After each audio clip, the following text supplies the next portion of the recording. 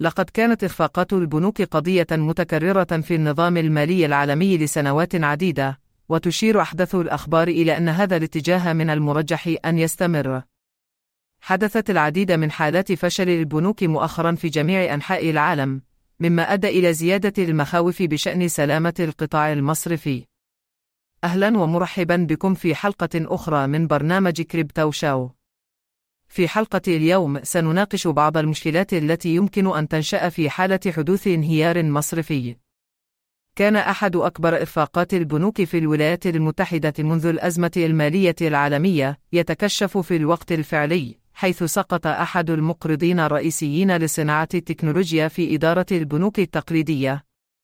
كان عملاء بنك وادي السيليكون يسحبون الأموال على عجل من المؤسسة التي تتخذ من كاليفورنيا مقرا لها قبل أن يتدخل المنظمون الأمريكيون للسيطرة.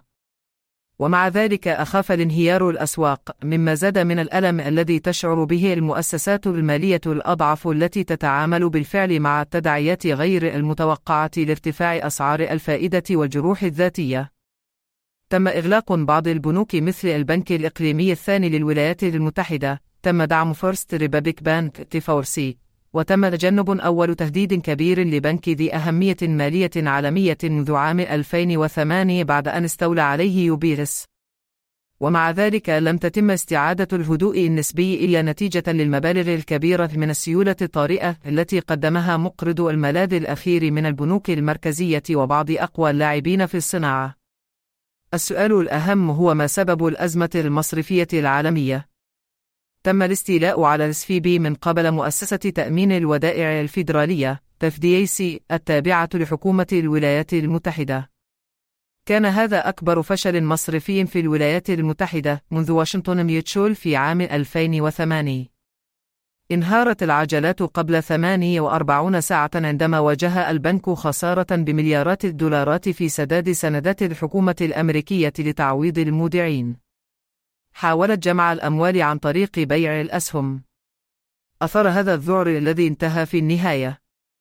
الآن دعونا نتحدث عن القضايا المحيطة بانهيار النظام المصرفي، وإحدى القضايا الرئيسية التي تتبادر إلى الذهن هي الرقابة التنظيمية. المنظمون مسؤولون عن ضمان امتثال البنوك للوائح والحفاظ على الاستقرار المالي. ومع ذلك في بعض الحالات قد يفشل المنظمون في اكتشاف المشكلات في البنوك في وقت مبكر بما فيه الكفاية، أو قد لا يتخذون الإجراءات اللازمة لمعالجة المشكلات، مما قد يؤدي إلى انهيار البنك. قضية أخرى تنشأ في حالة انهيار البنوك هي حماية أموال المودعين. عادة ما يتم التأمين على أموال المودعين حتى مبلغ معين، ولكن في بعض الحالات يمكن أن يؤدي انهيار البنك إلى خسائر كبيرة للمودعين. في مثل هذه الحالات قد تتدخل الحكومات لتزويد المودعين بشكل من أشكال التعويض، ولكن يمكن أن تكون هذه عملية مكلفة ويمكن أن يكون لها آثار أوسع على الاقتصاد. تعد المخاطر النظامية أيضا مصدر قلق كبير في حالة الانهيار المصرفي. ترتبط البنوك ببعضها البعض من خلال الأدوات المالية المختلفة، ويمكن أن يكون لانهيار أحد البنوك تأثير مضاعف على البنوك والمؤسسات المالية الأخرى. يمكن أن يؤدي هذا إلى تأثير الدومينو الذي يمكن أن يزعزع استقرار النظام المالي بأكمله، وهذا هو السبب في أن المنظمين يركزون في كثير من الأحيان على منع المخاطر النظامية. حوكمة الشركات هي قضية أخرى يمكن أن تنشأ في حالة الانهيار المصرفي.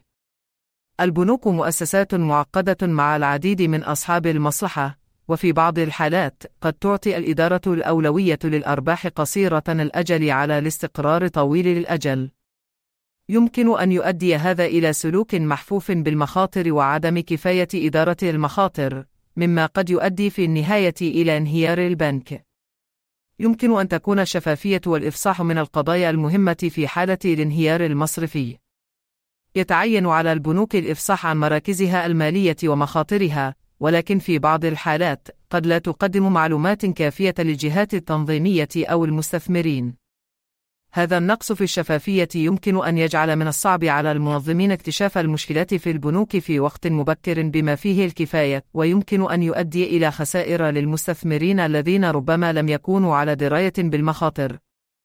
في نهاية المطاف، تتطلب معالجة هذه المشكلات إشرافًا تنظيميًا قويًا وآليات فعالة لحماية المودعين وتركيزًا على المخاطر النظامية والحوكمة السليمة للشركات والشفافية والإفصاح. هذا كل شيء لهذا اليوم. سنراكم في الحلقة القادمة.